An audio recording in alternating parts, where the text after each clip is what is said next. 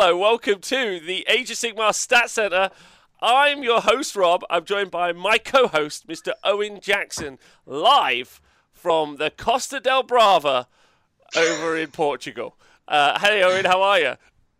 I'm all right, man. Life from paradise, baby. Oh, baby, Loving it. yeah. Look at that. Yeah. Live from another country. I mean, I call people in from other countries all the time, but it feels weird that you've gone somewhere else. So excited for Yeah, that. man. Did Yeah. you need a pool nearby just for the hot lists that Mate. we've seen from this Yeah. weekend? No, it's more the filth that I need to wash off myself. I'm going to run straight in there after we've talked about the lists today. But yeah. I'm on holiday, but Warhammer never takes a holiday, does it? Certainly Age of Sigmar. So yeah, here we are. I mean, like, just for everyone at home, if the stat center doesn't end with Owen just taking off the earphones and jumping straight in the pool, I don't know if this. I don't know why we're doing this, if I'm honest. But there we go. I will genuinely do that if you want me to. Yeah, Just to prove it's prove not it a at the end. background. Prove it at the end for everyone else at Okay. home. So if you guys are tuning in live or watching this back on YouTube or listening to the podcast, thanks very much for joining us. This is the Stat Center. So what we do is we look at all of the Age of Sigmar events that have happened over the weekend, and for the first time in quite a while, we had like the Lone Star Open recently over in America. That was a fairly large event. We've had 3 events here in England, some 2-day events, and there were also 4 one-day events. I think 3 in America, maybe 1 in France. There could have been some from somewhere else in the world that we don't know about. And if there are, and you want to let us know about them, we now have an email that you guys can get to in the chat, and you can drop us any information in there. We'll pick up that info as soon as possible. So I'll also include that in the podcast notes and also in the YouTube description as well. So if you want to get to us with any information for events that are coming up or around the world, please let us know, because we're going to then include them in our calendar, which we haven't finished yet, but we are going to keep an updated Age of Sigmar calendar from around the world as well. So let us know, because we want to know about all the events, because it's been busy this weekend, Owen, right? Yeah, it's been really busy and it's been really nice. Obviously, I was thinking about when the last sort of big UK event was that was like in person. And we've been doing so many of these stat centers, and it's always been about stuff all around the world. So it's nice to be reporting on, some events from back in the UK, because obviously there's a massive scene here. And yeah, we had three pretty reasonably sized events. One big one, which has been in the calendar for a long time, in Mancunian Carnage, and then we had the Lost and the Damned up in Scotland, and then down in London, the London Open. So north, south, and in the middle of the country. Warhammer everywhere, Rob. I Brilliant. know, very exciting, very exciting. Like, for the past year, we've basically been living off Australia, holding any events, and I guess America. And some of them we didn't mention, but it's nice to have events back in the home yard as well. But there are going to be events all around the world, and obviously we'd like to hear about as much as possible. Like, I've talked a lot, well, talked a bit. Like, the metas are always very different wherever you go. Like, very, very different. Australia's upside down. The French one is full of hordes. The Swedish one generally is a nice eclectic mix, actually. So just whenever you do have events, please let us know, because we want to know more and more. We want to know about as much of them as possible. See if there are any concurrent trends. Like, there's a Soulblight Gravelords trend going on, which I think is quite interesting. More to talk about as we go through. But it's nice having events in our backyard, especially some names we know, Owen. As well, Yeah. and that's why I want to find about new events, so I can learn some new names and learn some new players from around the world as things go on. But yeah, that's it. Exciting. I am a bit worried about this show though, Rob, because the hobby gets bigger and bigger. We might be having like a 5-hour stat center where we've got like 50 events to try and cover. Where all we do is we just read off the events like people read off their Patreon supporters at the end of a YouTube video. We just go, there was this.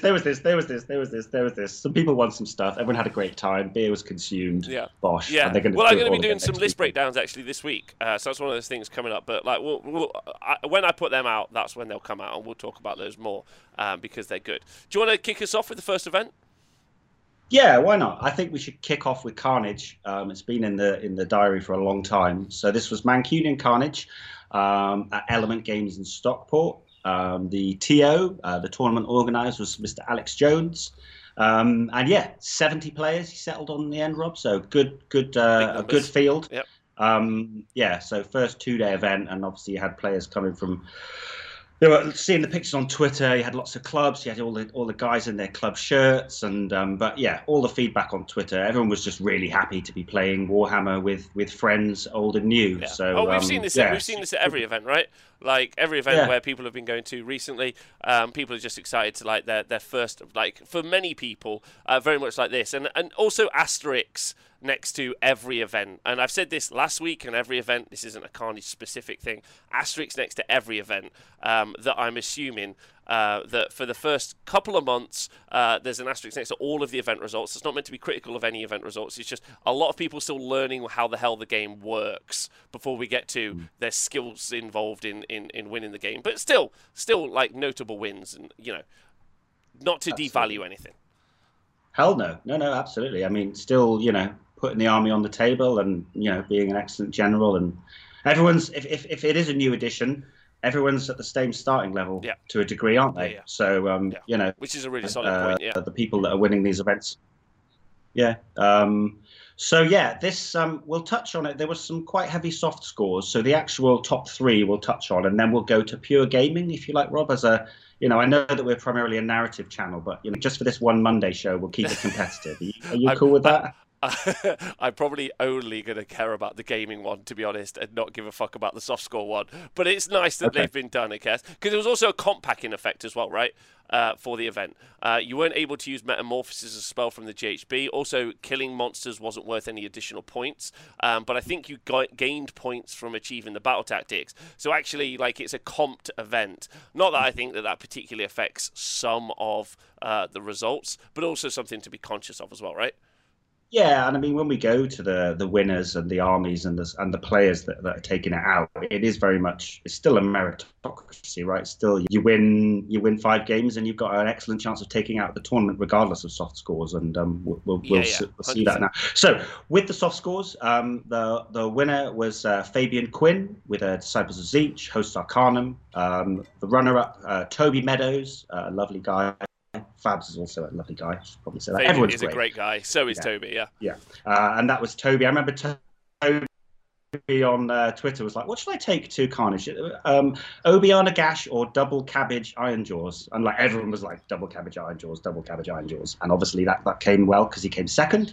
And then Edward Harrison with a Thunder Lizard Seraphon list was third. So that was including the soft scores. If we just go to pure gaming, there's not too much of a change.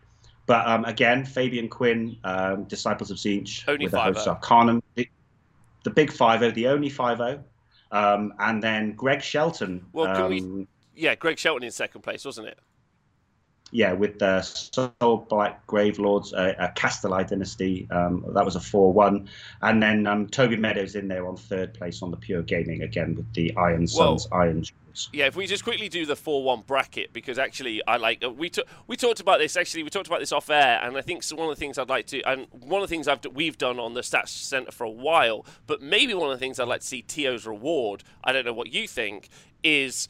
I think that there should be a award for first place bracket, like 5-0s, and then second place bracket 4-1s, like as opposed to a 1-2-3, because sometimes they generally tend to like. The difference is like nominal in some situations. So big shout out to the 4-1 bracket, because there's a lot of people in here. Greg Shelton, like you said, in second place with his Soul Blight Gravelords. We'll talk more about that in a minute. Toby Meadows with a double cabbage Iron Jaws. Excellent play. Ray Standage, big Ray fan. Big Wraith fan, I am, with his Seraphon. Mike with his Seraphon. Ed Harrison with his Seraphon. Then Matt Davies, got to talk about that. 4-1 notable. Math Mallow did the Sylvaneth faction reaction, dressed as a tree for an entire weekend. 4-1 with Sylvaneth. That's fantastic. Matt Goldsborough, the demon of the Super Series in the Bad Moon Loons with his Lumineth Realm Lords, again, 4-1. Liam Alford with his Lumineth Realm Lords, 4-1. Tom Maudsley with his Chaos Demons, 4-1 as well. And a notable thing about about Tom Maudsley's Chaos Demons, if you look through the list, it's the negative play list. It's Kairos, Be'lakor, Khorne Demon Prince. You can't charge, you can't move, you can't do anything. He only got 1,900 kill points over 5 rounds should be like your potential is 10,000. So he like he killed nothing and went 4-1, and you could have some really good conversations about that. Which I think is really good. Pete, yes, with his Ogre Moor Tribes. Big fan of Pete from the Essex Moor Tribes with his went 4-1. That's great. And then Dan George with his Sons of Behemoth as well. Getting the Sons of Behemoth up there on a 4-1. We think they're going to be super good in this edition. Dan's got to be super happy about that as well, right? That's excellent work. Yeah. Yeah, totally. And also, we should touch on Andy Hughes. Didn't drop a game, but came in with 2 draws. So that was with the Magnificent Wanderers, 3 wins and 2 draws. And best painted. Andy Hughes is turning into a narrative sort of soft score player now. I don't know. Something's changed over the summer. Him and Dan George are just all about the painting meta now, but still smashing it with the gaming as well, it seems. Well, something to talk about in that 4-1. All good for Team Wales. Yeah, I was going to say something to talk about in that 4-1 bracket, and also in that top like 5-0 4-1 bracket is a huge swath of new players. Tom Morsley obviously doesn't need any introduction, one of the captains of the English ETC team for a long time, yeah? But Matt Goldsborough, really a lockdown star, come out of lockdown via a load of TTS and has been kicking ass on tables in real life, obviously here at the TSN Arena and now there. Math Mallow, same thing. Got into get into Warhammer just before lockdown. Now doing really well with Sylvaneth, seen as a suboptimal army and 4-1 in that. Toby, same thing, new lad on the scene, working really hard, been going to loads of events and smashing it. Greg, I think, hasn't been in there super long either. No, Greg was at Slaughter running some Flesh Eater courts. But yeah, I mean, in the grand scheme of things, you're right, a relatively new player. So yeah, we're seeing the players putting in the work. And the sort of the new breed coming through, and obviously they were super keen to put some results together, and and Fabian as well. Doing really Fabian well. in Fabian in that first place slot. No, sorry, Owen, what did you say? Oh, I don't know. I was probably just going to ramble on a little bit, but you're right. Fabian's not necessarily he's new to AOS, but he is a player of note from back in Fantasy days, I think. Yeah, 7th edition. Robert, I think 7th edition and maybe 8th edition Warhammer Fantasy Battles. I played Fabian recently, actually, in Age of Sigmar 3. Zinch against this Archeon list that we're about to talk about in a minute. Lovely human being. The fact that he got no favourite sports votes, I assume, is the list and not the person, because he's just a treasure. And I'd play Warhammer against him all day. But Greg's lovely as well. Like, and that's my point about this kind of like this category. Load of new people doing very well. Really excellent for Age of Sigmar 3, I think. Loads of new young blood into the competitive scene is an excellent place to have the game be, right? Yeah, and for absolutely. Team Wales, because there's like 5 Team Wales members in there or something insane. Yeah. Team Wales definitely got a strong squad. I mean, I had to step aside to run the Six Nations, but I don't even know if I'd get in the team at this stage. But also, there's in the chat there. Is it Dreadwood's in the chat? Yeah. Bringing up that average age of the whole tournament massively. We did have AD Mack in there and John Dale. Yeah. And John Dale. Yeah, like two old wise men coming back. 3-2 in as well, so not doing too bad, right? Absolutely not. Yeah, there's new players grinding, and then there's But I think you wouldn't say that John and AD haven't been putting it really well in the Super Series. No substitute for practice, right, Rob? I think that's one of the learnings there. Put in the work, and you get the gains. Especially for the meta as well. Especially understanding where the game's at. A lot of these players either playing a lot of TTS like over lockdown, or generally just staying up to date and informed of what's happening around the world. And I think that's really showing in their ability on the tabletop. I'm sure some of those matches they would have been like, right, cool, I know what's going on here. I've experienced this. And there's nothing better than playing, or at least hearing about how some lists work before you go in and play against the world, which I think is interesting. But Fabian, let's talk about that. Taking out that top place, got to be super happy. With his Disciples of Tzeentch list. Now, we'll have a quick look at the list now. But, Owen, when we look at the other 2 event results, there's a story from the weekend, right? Like, maybe we should lead with that. Yeah, I mean, what's that Talking Heads line? Same as it ever was. Same as it ever was. So, at the back end of AOS 2, obviously, we covered quite a few of the TTS events. And, we were seeing that Hosts Arcanum Tzeentch list doing really well. And, continues to be dominant because, the headline is 3 UK events. all won by the Disciples of Tzeentch. Um, they were all hosts Arcanum lists, but there was a little bit of flavor, a little bit of a flavor change for Daniil's list from the London Open. But certainly the winning list from the Lost and the Damned, and also Fabian's list from Carnage, very much the Kairos, that axis, the duo, Kairos and his best mate Archaon, just causing players all manner of trouble. Right? It was it's a devastating duo. Well, yeah, so let me just talk about Fabian's list, and I've got some real thoughts on it. So he's running Host Arcanum. So again, I feel like I've said this 1,000 times. I retweeted our man Iron Gutsman earlier today. He's like, any of you shocked by a Host Arcanum's each list with Archaon at this point is living under a rock and has been for maybe 18 months. But you can unbind turns 1, 3, 5. Free unbind. In an army that's already got Destiny Dice and Kairos' ability, you have so much control over all of the game, so you're shutting down a spell. You also can have Screamers as battle line, that's really important, and you can summon a unit of 6 free Screamers as well, which is really, really key. So that's really good. Kairos does what Kairos does. He's going to do flat 6 mortal wounds through a spell portal at like 38 inches range, which is pretty huge, and is going to turn someone into a spawn. So you can delete an important character, or he's going to shut down a shooting unit quite nicely. So Kairos has also got a once per game ability to turn one of like 9 things. So you stop a charge, which is so powerful with a redeploy. Do that, like turn a casting roll off, turn a casting roll on, make a charge roll happen. Just so much ability in there. So many abilities in there as well. Blue Scribe's the ability to do reroll casts on a 2-up from his War Scroll, which I think is pretty important. You can't unbind that either, which is massive. So then basically 5 out of 6 times you can reroll all your casts, which is going to tie in so well with Chronomantic Cogs, which is going to give +1 cast to every wizard within 6. And then, as you can see, his additional enhancement is spells. So all of his wizards know an additional spell from the spell lore. So his Magistron Disc of Tzeentch, as well as the Blue Scribes and Kairos, know an additional spell. So even though he's not trying to generate loads of summoning points, he will be just casting spells. He should be on, like, I don't know, 6 to 8 fate points per turn, which is 10 away from 10 blue horrors, which is 20 wounds to hold objectives. It's quite nice. But other than that, obviously Archaon, 10 Karak Acolytes, 3 Screamers of Tzeentch, and another 3 Screamers of Tzeentch. So not a lot to hold objectives with early doors, Owen, basically. No, and different to pretty much all of the Tzeentch Host Arcanum lists that we see. No pinks, if I'm not mistaken. There's no pinks in there, is there? No pinks.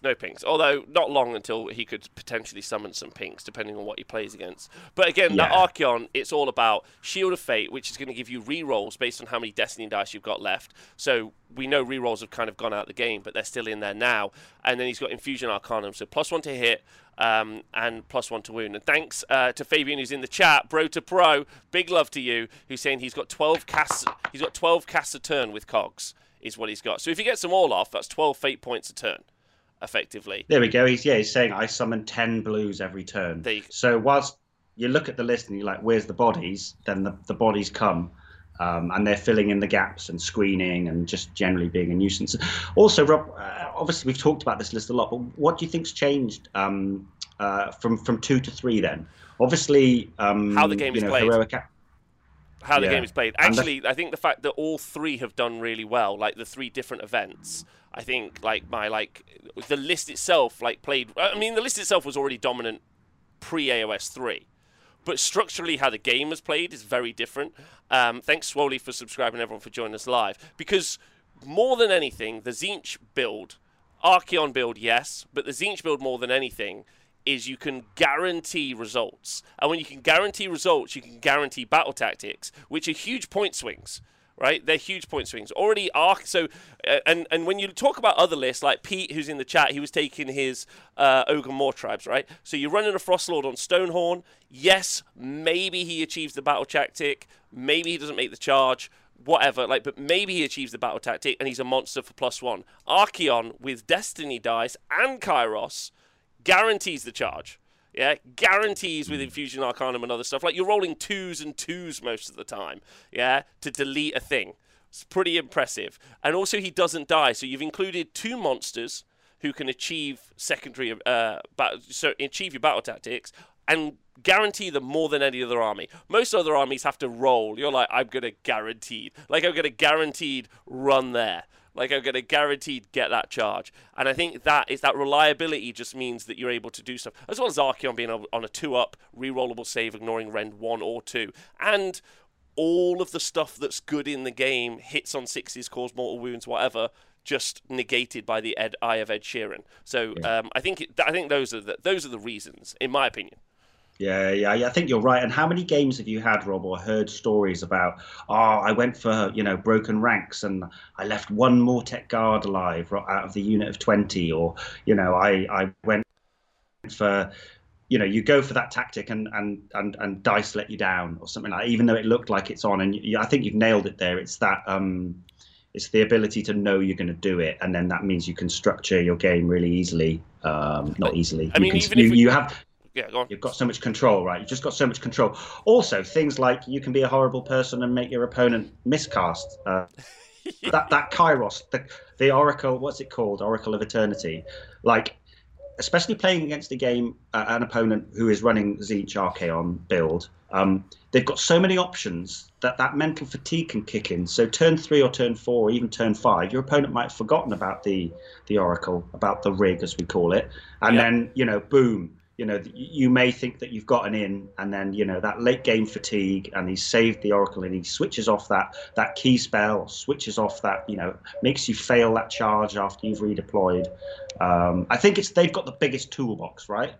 Like it's such a wide toolbox. And again, when we talk about monsters in the game, like we talked about Bloodthirsters. I talked about Bloodthirsters with Gammy on the Khorne faction reaction, and one of the things that he talks about is obviously, like, Bloodthirster's got a little bit more reliable with +1 to hit, Amulet of Destiny, also the ability for all-out defense. So he's got that a little bit more reliable, but you don't want to include more because you can't stack all those buffs on, like, the more than the one Bloodthirster. You can't all-out defense multiple Bloodthirsters. You can't Amulet of Destiny, multiple Bloodthirsters. Archaon's the perfect. He's already brilliant. So all of those additional things that you can add on to him. So when you're writing lists for Age of Sigmar 3 and you're thinking about including more monsters, you just think, okay, well, what's the best monster?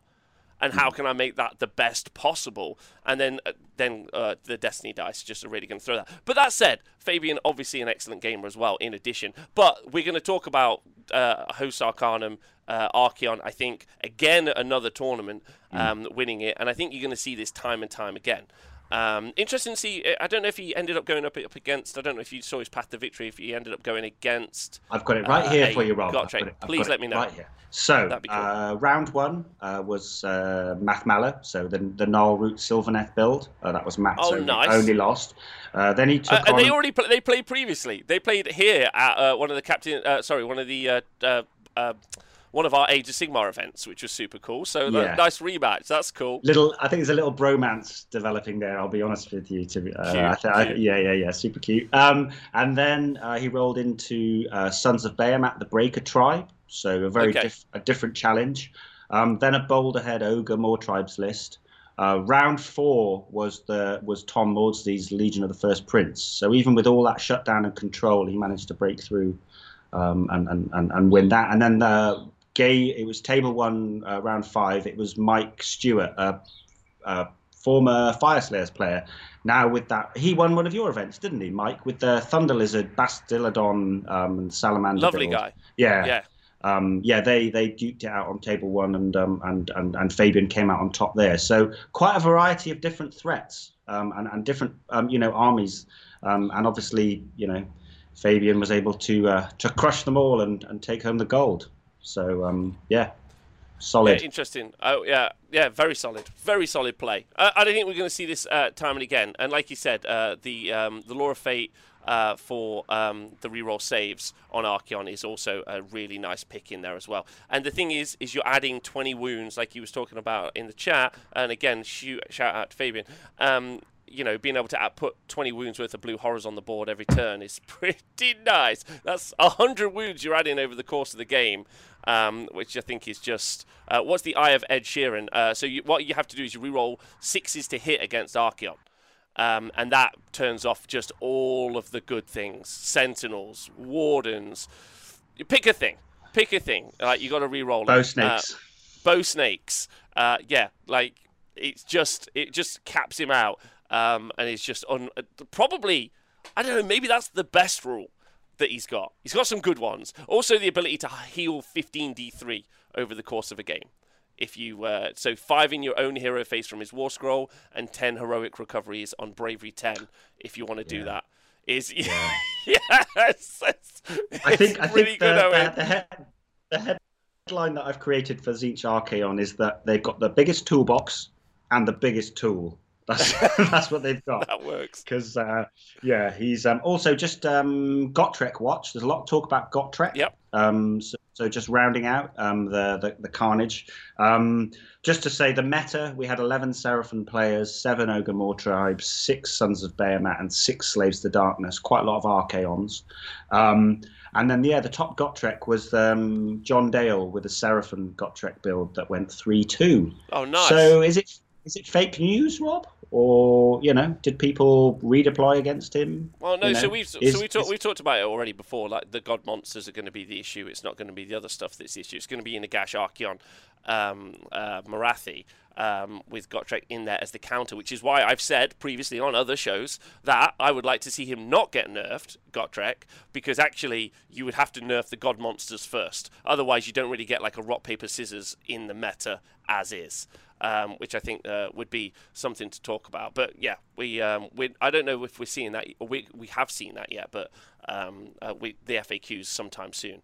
So I don't think it's fake news. I think he's really good into the right matchups and bad into the wrong matchups, and that's great because that's a nice balancing piece. Whereas I think Archaon's probably good into, and Marathi and the Bowsnakes are good into most of the matchups, I think. But maybe I'm wrong. Yeah. We haven't even mentioned the Slayer of Kings either, have we? Which is, in a god monster meta, the ability to just go, see you later, is, huge. Still, yeah. And in Siege, the ability to choose that result, massive. Yeah.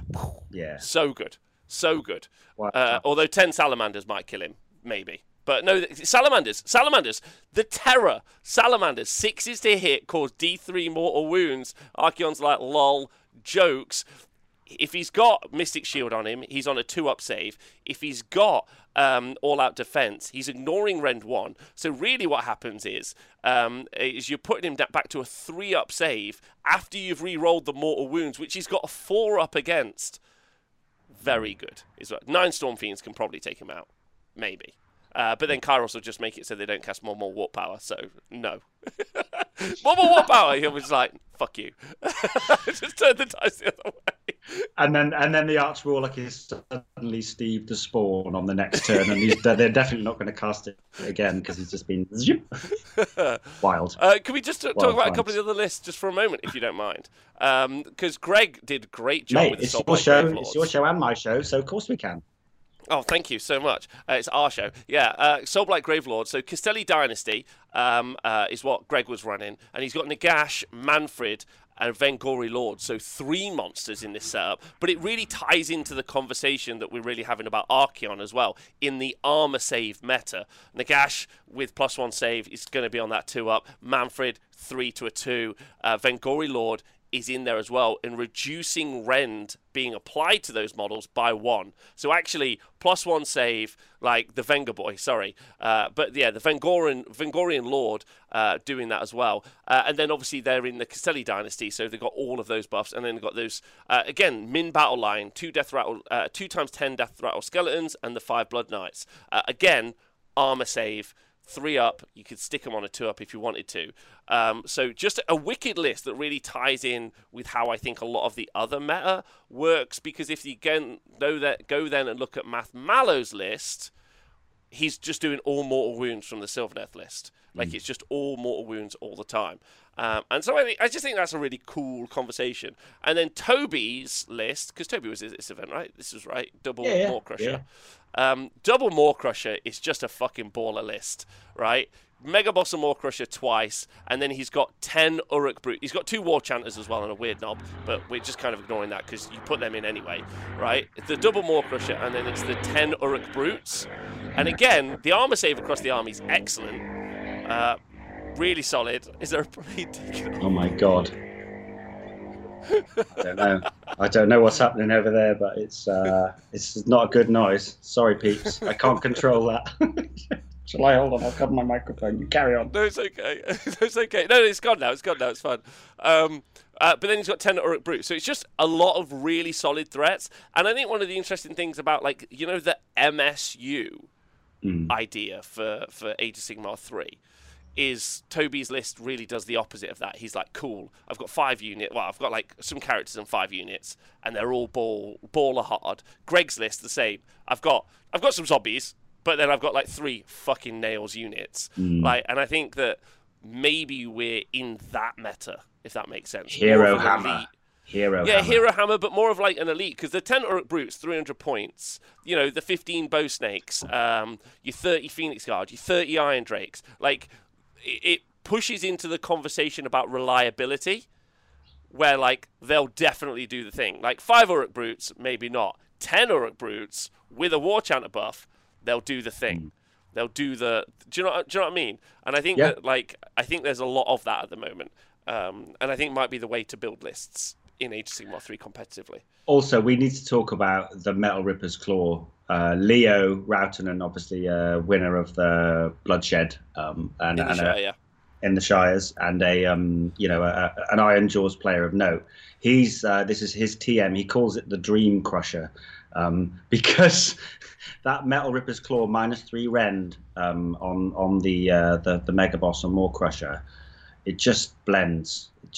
It's just an absolute horrible thing to try and deal with. So if I was going to say an army to start AOS 3 with, you know, a new player, I would put them on Iron Jaws all day long. Iron Jaws or Ogres, like, great fun, fast Stonehorns, options. Or Stonehorns. Yeah, it's pretty scary to try and have to deal with those, because obviously I think it's called Strength from Victory. Every time they kill either a model or a unit, they get an extra attack and an extra wound. And they just stack up and up and up, and they just blend. But it's also you like Mighty Destroyers. You can't ignore that, the double move, because you look at Morcrush, you think, oh, he's fast. He's like, guess what? He's moving twice. Then he's going to charge. And you're like, that's amazing. Like, he's probably one of the most mobile threats in Age of Sigmar, and like, he's going to do battle tactics for you. The one with the Amulet of Destiny is going to keep, like, that's a nice additional thing to put on top. I think that's a great list from Toby, and I think it's cool seeing him do so well with that as well. Especially just like picking it up because someone said so, right? So I think that's a cool list. And then we had like and the other thing, there was 3 Seraphon lists in the 4-1 bracket, and they were all different. Yeah. So something to talk about there as well. Like, that's great. Yeah, still excellent. I mean, people think that maybe Croak has taken a little step back, and if anyone's interested in really learning about Seraphon rather than my sort of headline ideas, obviously going back to the faction reaction with James, that's such a deep dive on Seraphon and how he feels that they're going to be able to operate in 3.0. But yeah, great book, Rob. There was actually all 4 sub factions were represented over the weekend. Shout out to James Beeden, continuing with his Coatless Claw, taking it from TTS to back into real life. But yeah, they're still great. I mean, people think that, you know, without the big blob of 40 skinks, you know, they've had their wings clipped a little bit, but Seraphon, you know, still super strong. You know, one Basti shooting twice rather than 2 is still really amazing, right? And I don't think that we've seen the real hard-edged 3.0 Seraphon list yet. I think people, because they've got so many options, I think people are still figuring out what the optimal build is. And hence why we've got 3 sub-factions in the top 10 there. Yeah, I actually played a game with Seraphon yesterday. See a lot of lizards. Yeah, I played a game with Seraphon yesterday, and I just replaced all of my Salamanders, of which I had 10 in the list, with Razordons, which are a little bit cheaper. They were like, it was still, I mean, the difference is fucking night and day, Owen. Night and day. The Razordons versus Salamanders. But, like, if they were Salamanders, I was, like, constantly just rolling. I was like, oh, yeah, that would die. Like, that's so good. All right, so a great event, Mancunian Carnage, great news. Big shout out to everyone, even if you weren't in the 4-1 or the 3-2 bracket or whatever you were in. I'm like, don't worry, like, it's a starter event. Everyone's just learning, so you should be happy. Where are we going to next around the world, Owen? We're not going to go too far. I think because we've touched on it already. Oh my God, is that another noise? That's okay. That's Oh no, I fine. think we're It's okay. it's, it's me, Liam. Sorry, Don't I'm you not. worry. We're live, aren't we, Rob? We We're can't live. control This is anything how that it happens. works. This is how it works. Like we're in the field. It No. makes it feel more eventy as well, if I'm honest. A bit more eventy. I need to be talking into a sword or something, don't I? Yeah, it works. That's a, Yeah. that's a deep cut for the old crew, right? So we're going to go up to Scotland to this is Common Ground Games in Stirling. Amazing. 36 players were playing at the Lost and the Damned, which I think is their first event back up in Scotland, big event. And yeah, as we've touched on, it was taken out by Lee Martin with the Disciples of Tzeentch hosts Arcanum build. So Um, 36 players in the tier was Scott Smith, right? Yes, apologies, I skipped over that. Yes, Scott Smith. I think John Harper probably had something to do. I think he's very much one of the sort of heads of the community up there. I'm not sure if he was TOing as well, but Scott Smith is who we've got on tabletop TO. But yeah, that was taken out by another Tzeentch list, which we'll touch on, and then runner up was Eric Herger, who we saw. I think he was with the Beast Midlands, wasn't he? He was in the Super Series, yeah. And he's running Lumineth Realm Lords Geometrica list, Rob. Not seen very often. Nope. And then in third place, Stephen Mitchell with another Soulblight Gravelords, but the Virkos dynasty this time, which I think is the Wolfy one, isn't it, Rob? It is like Belladama and also Radikar. In there as well, like they're not locked in, but they're in there. Not that they really benefit from anything inside of it, to be honest. But interesting again. Just to keep that trend up in that 4-1 bracket, Soulblight Gravelords again. Something to constantly just keep your ear out for at the moment. They're having an impact on the tournament gaming scene. We saw Greg already, and now Stephen as well. So just something just to be conscious of as we're talking through, because I think that they've got some real play.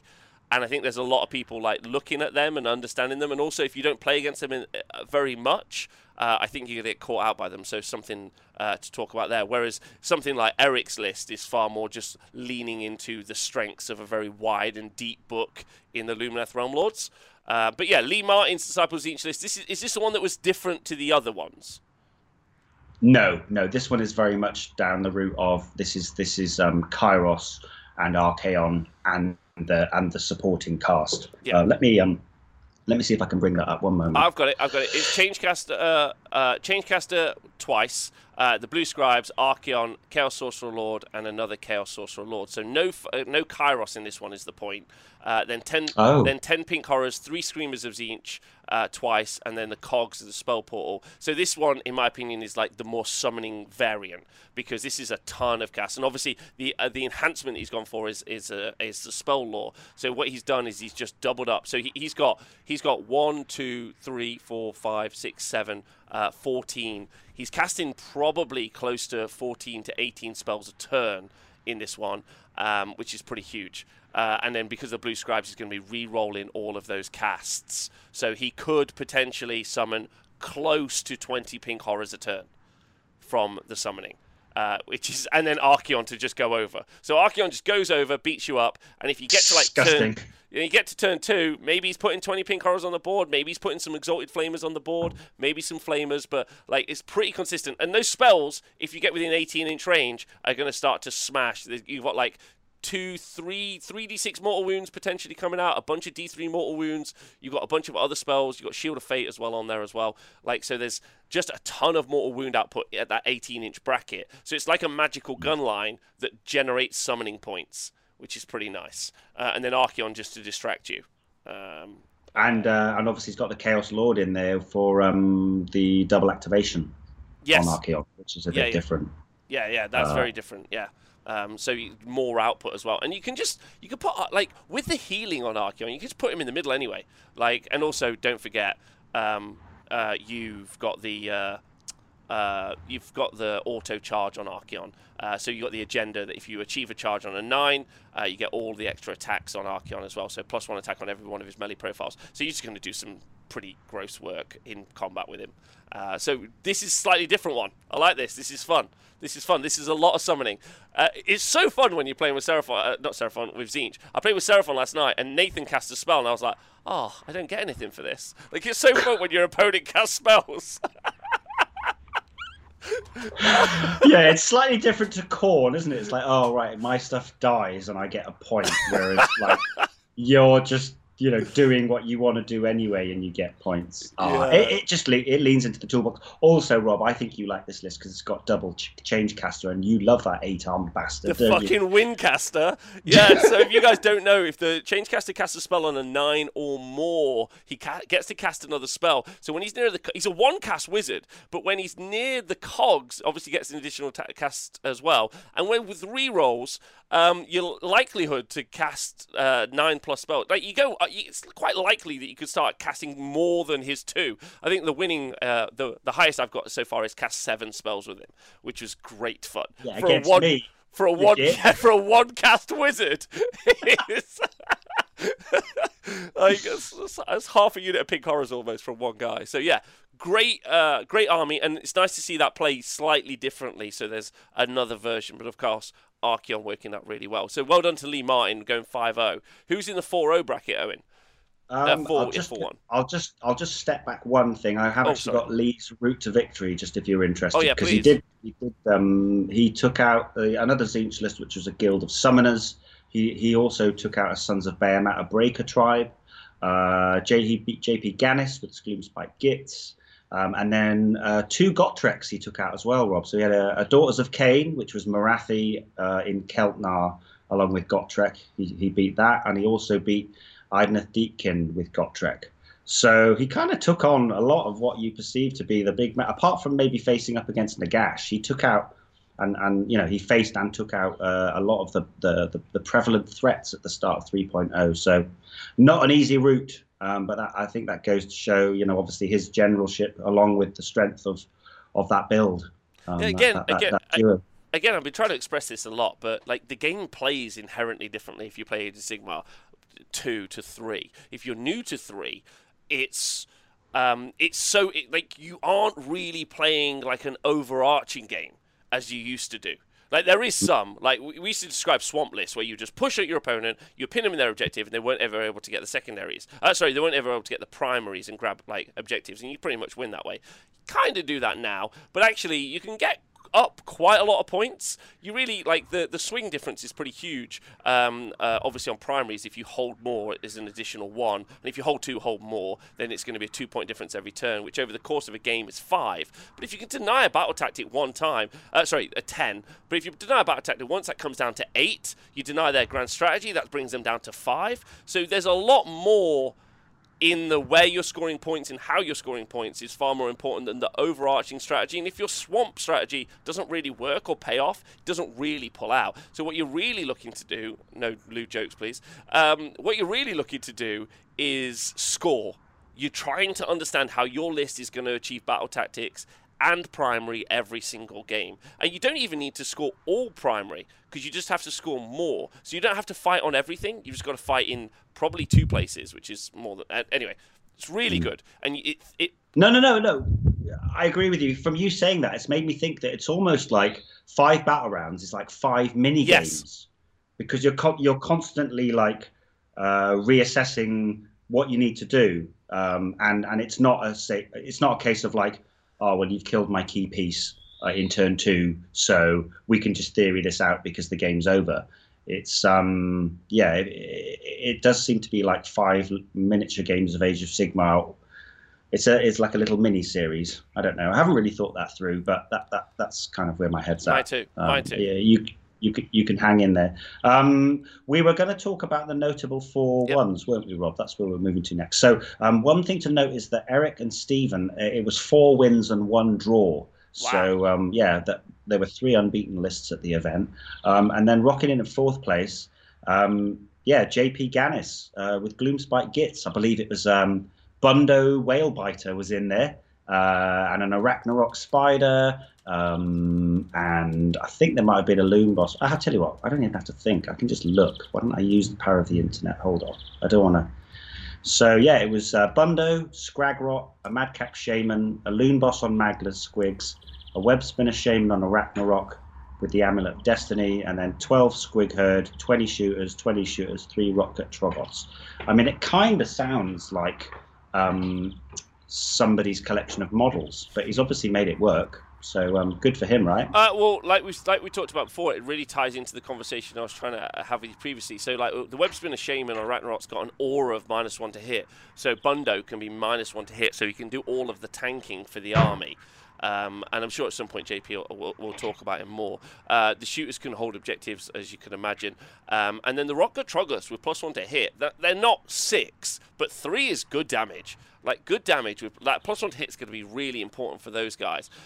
So you can do a lot. And again, and the Manglers, Loon Boss on Mangler Squigs, because with Bundo and the Web Spinner tanking, you aren't using the Loon Boss on Mangler Squigs to do what he used to do, which was like be the only really big mobile threat that would go out there and get stuff. Instead, you can move into the midfield, grab some objectives, achieve a couple of battle tactics. You don't really have to engage. Then when they hit you and they try and take out Bundo or the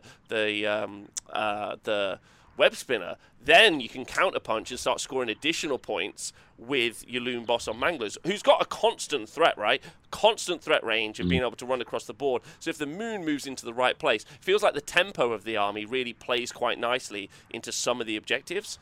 Into some of the scoring, and it means that he can, instead of using like this throwaway piece, you can save it for a little bit later, which is quite nice. And again, monsters are just going to be achieving things, right? They're going to be achieving battle tactics because he can run 3 of them start, so he's going to get ferocious advance +1. Most people won't have that +1 in their army. That won't be a +1 point that they ever get with ferocious, because you run 3 monsters and you get an additional VP. So that plus monstrous takeover, because you almost have to have 1 monster in your army, because monstrous takeover is just it's just like cool, I'll put my monster on this objective this turn, there's 2 points from my battle tactic. So it's just thumb, like 100%. So like you don't even have to fight your enemy unless you're trying to take objectives until turn 3.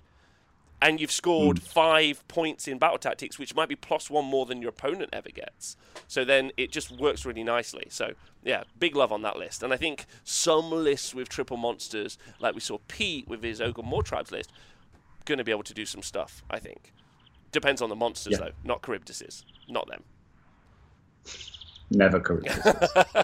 Never Charybdises. But anyway, yeah, I mean, huge achievement as well going 4-1 with that list. Huge achievement. So well done to JP.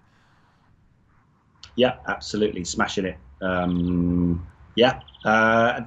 I think, should we go to the London Open next? Yeah, sure. I just wanted to do some shout-outs for some of the other lists. Like, just talking about Eric's list, that for 4 wins and a draw, like you said. It was Teclis in the Cathlar, but then, like you said, it was Geometrica with the 2 Stone Guard, which I think is quite cool. 2 10s of Stone Guard. They're going to be ignoring Ren, pluses to saves. They're going to do these do something different to what the other lists do, in my opinion, in that they hold the primary super, super well. So they're going to be outscoring the primary. You're not going to push them off the objectives, in my opinion. And then you've got the Ballista and then the Spell Portal from Teclis, and you could start achieving those battle tactics with those guys. So I think this does kind of slightly differently, where he's pushed more into a list that guarantees the primaries, and then he thinks about how to achieve the battle tactics, if that makes sense.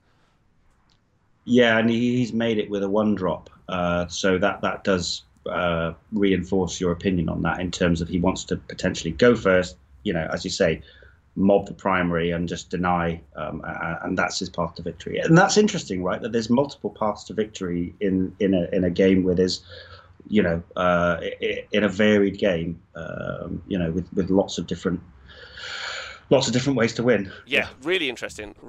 Just very interesting. Again, just want to shout out the Soulblight list, if you don't mind, Owen, because it's definitely just still part of that conversation that we're going to see more of these Soulblight lists, which is a Necromancer, Belladamma, Vampire Lord and Zombie Dragon, and then Manfred, which is just such a nice pick, right? Because Vampire Lord and Zombie Dragon and Manfred double tango it in. This is in Vycross, and then teleporting Manfred away. Then 2 20s of Dead Walkers, zombies, and 2 10s of Direwolves, and then that 20 Graveguard, which will feature more in some of the other lists we've seen, are going to do, because you get in Vycross you get the +2 hit or +2 wound, one of the two. I think it's +1 to wound, I believe. I'm not sure, but yeah, I think that's right. But yeah, you're right. 280 points. They're good. Those Graveguard. Oh my god, so much damage. So much damage for those 20 Graveguard, especially with Belladamma's exploding 6s on them as well. Could do some sweet work. And really nice. And the Vampire Lords are going to be just horrific to play against. Everything I said about Archeon, but just Manfred and the Vampire Lord doing the same thing, but are in 2 places. Fucking 2 places at once, I mean, 2 places. Just do what they like. Anyway, sorry. What's the next event? Sorry, I'm just a bit conscious of time. Oh, have you got to go? To be done quite quick. Reasonably quickly, but I'm okay. good. I'm good. So we're going to come back to the capital. So the London Open, which was run by our very own Charles Hollom, Curl and Cabbage. So this was it was kind of a not last minute, but it wasn't announced a huge amount in advance. So 22 players turned up though. Some players of note. 5 rounds. It looked like a really good event. Loads of space. The tables and the terrain looked awesome. So props to Charlie. Did a really good job there. But yeah, some sort of names that we've heard on the Super Series and in tournaments gone by. So this was won by Daniil. Obviously a born winner. He knows how to play Age of Sigmar. Only 5-0 again with the Tzeentch list. And I think it was Host Arcanum again, wasn't it, Rob? Yeah, it was. But a different one. This is the different one, which we'll touch on. And then runner-up was a Hagnar list, Daughters of Cain, run by Russell Taylor. And then Dan Ford with an Idolaters, Slaves to Darkness list, all Mark of Tzeentch. Loads of Chaos Warriors, right? 60k, 2 units of 30 Chaos Warriors. 120 wounds of rerollable save. Yeah. So they've got. I think I heard Gutsman put on Twitter somewhere that you can get up to +8. There are 8 sources of +1 to save in Idolaters, and the fact that the Mark of Tzeentch gives them reroll 1s, he's probably got a 2-up save rerolling 1s, ignoring Rend 2. So a proper tar pit, right? A real tar pit, a classic swamp. He also had some Iron Golems in there as well, who have an additional +1, so they're on a 3-up save base now. And they'll be ignoring spells as well, right? On a 4-up, 5-up, because of Mark of Tzeentch, is what I'm saying. On a 5, yeah, I think it's on a 5-up Mark of Tzeentch, yeah. But yeah, they were also, just to touch on, a couple of the South London Legionnaires did really well. They ended up, there was a draw, but that was Simon Froley and also Ben Murphy, who's a death player of note. Again, he did well with a Soul Blight list, and Simon with his Sons of Bahamut. So they were just outside the top 3, but I think a draw just sort of knocked them down. But yeah, do you want to have a look at Daniil's list? Yeah, please. Get it? Yeah. I think we've got it. I think it went on the Honest Wargamer site. Let me just see if I can get I got that. I got it for everyone to look at right now. Okay. Host Arcanum, Take it away then. And it's Kairos again, like we talked about, Blue Scribes, but no Archeon this time. So Blue Scribes, Magister on Disc of Tzeentch, and then a Great Bray Shaman and a Chaos Sorcerer Lord. And he's got 3 times 3 Screamers of Tzeentch as those battle line. The lists are already on the website, so I'm just putting these in there now for you guys. And then he's got 10 Chaos Chosen twice, 290 points. Fascinating. I remember Chronomantic Cogs, Soul Screen Bridge, and the Umbral Spell Portal. So not forgetting that you can obviously, those Chaos Chosen have got such a great ability to go across the bridge, set up 9 away, and then guarantee the charge because of those fate dice, which means you can have +1 attack. So that 9-inch charge achieved on a unit means you get to add +1 attack to those melee weapons, and then those Chaos Chosen are going to start to blend through stuff, which I think is pretty fascinating. And they're just like a big distraction piece, I think, because you're just summoning fate points, really. You've got Fate Weaver, obviously, in there as well. It does everything we've already said about the show. Fate Weaver. Bray Shaman to bring a unit out. So devolve a unit away, bridge in, teleporting those over the bridge, It's those chosen. chosen, and then just start smashing face. Very interesting. As we know, Daniil likes to, like, I'm going to quote you, he unpacks his army very specifically, and he doesn't mind playing very fragile screens and zoning with the screamers and stuff like that. So fascinating list. I would have liked to have seen this play in person because I imagine it did really well. Yeah, I think he's been looking to try and get some more combat prowess into his lists over recent times. So we saw some Enlightened on Disc in the Super Series when he was running the sort of the chariots. But yeah, the Chosen, for those that don't know, they obviously do a mortal wound on a 6 to hit. In addition, a bit like a dwarven hammerer, and then they have an inherent rend 1, and I think with +1 attack they'd be on 3 attacks each. So yeah, there's some good output there, and yeah, he's always trying different stuff. So it would have been very easy to put Archeon on the table, but he's obviously lent into the 20 Chosen. So good on him, eh? Yeah. I mean, incredible, right? Like, incredible. Like, and big shout out. This is run by Colonel Cabbage as well. So just some solid Warhams. This is in London, Absolutely. Right? Yeah, that's the London Open, which will again be on the calendar again next year, I think. So we'll expect to see a bigger event next year. But obviously, Daniil's got the title that people are going to be wrestling him off. Yep. Wrestling off him. Yeah. And shout out to everyone else as well, especially Dan Ford taking that horrific. Love to see Dan Ford back in action over the past two. Like a great wargamer. It's fun to see him there. So that's great. Do you want me to just quickly fire through the one-dayers? Yeah, definitely. Let's go. Okay, so there were some one-dayers around the world as well. So those are our 2-dayers. Our one-dayers around the world. Battleground Games and Hobbies had a 14-person event. There were 3 games, and in that first bracket was Anthony Lawrence with the Cities of Sigmar list, and it had Harkuron, so it was a Harkuron cities list, Gotrek, Marathi, and then 30 Dark Shards of the Spell Portal, which is cute, right? Remove your save, hit you with 30 Dark Shards. Off you go, and just in case, Gotrek and Marathi are there to also play. Cute. Big shout out to Anthony Lawrence. There's the Summertime Smash, which is only 10 players, 3 games.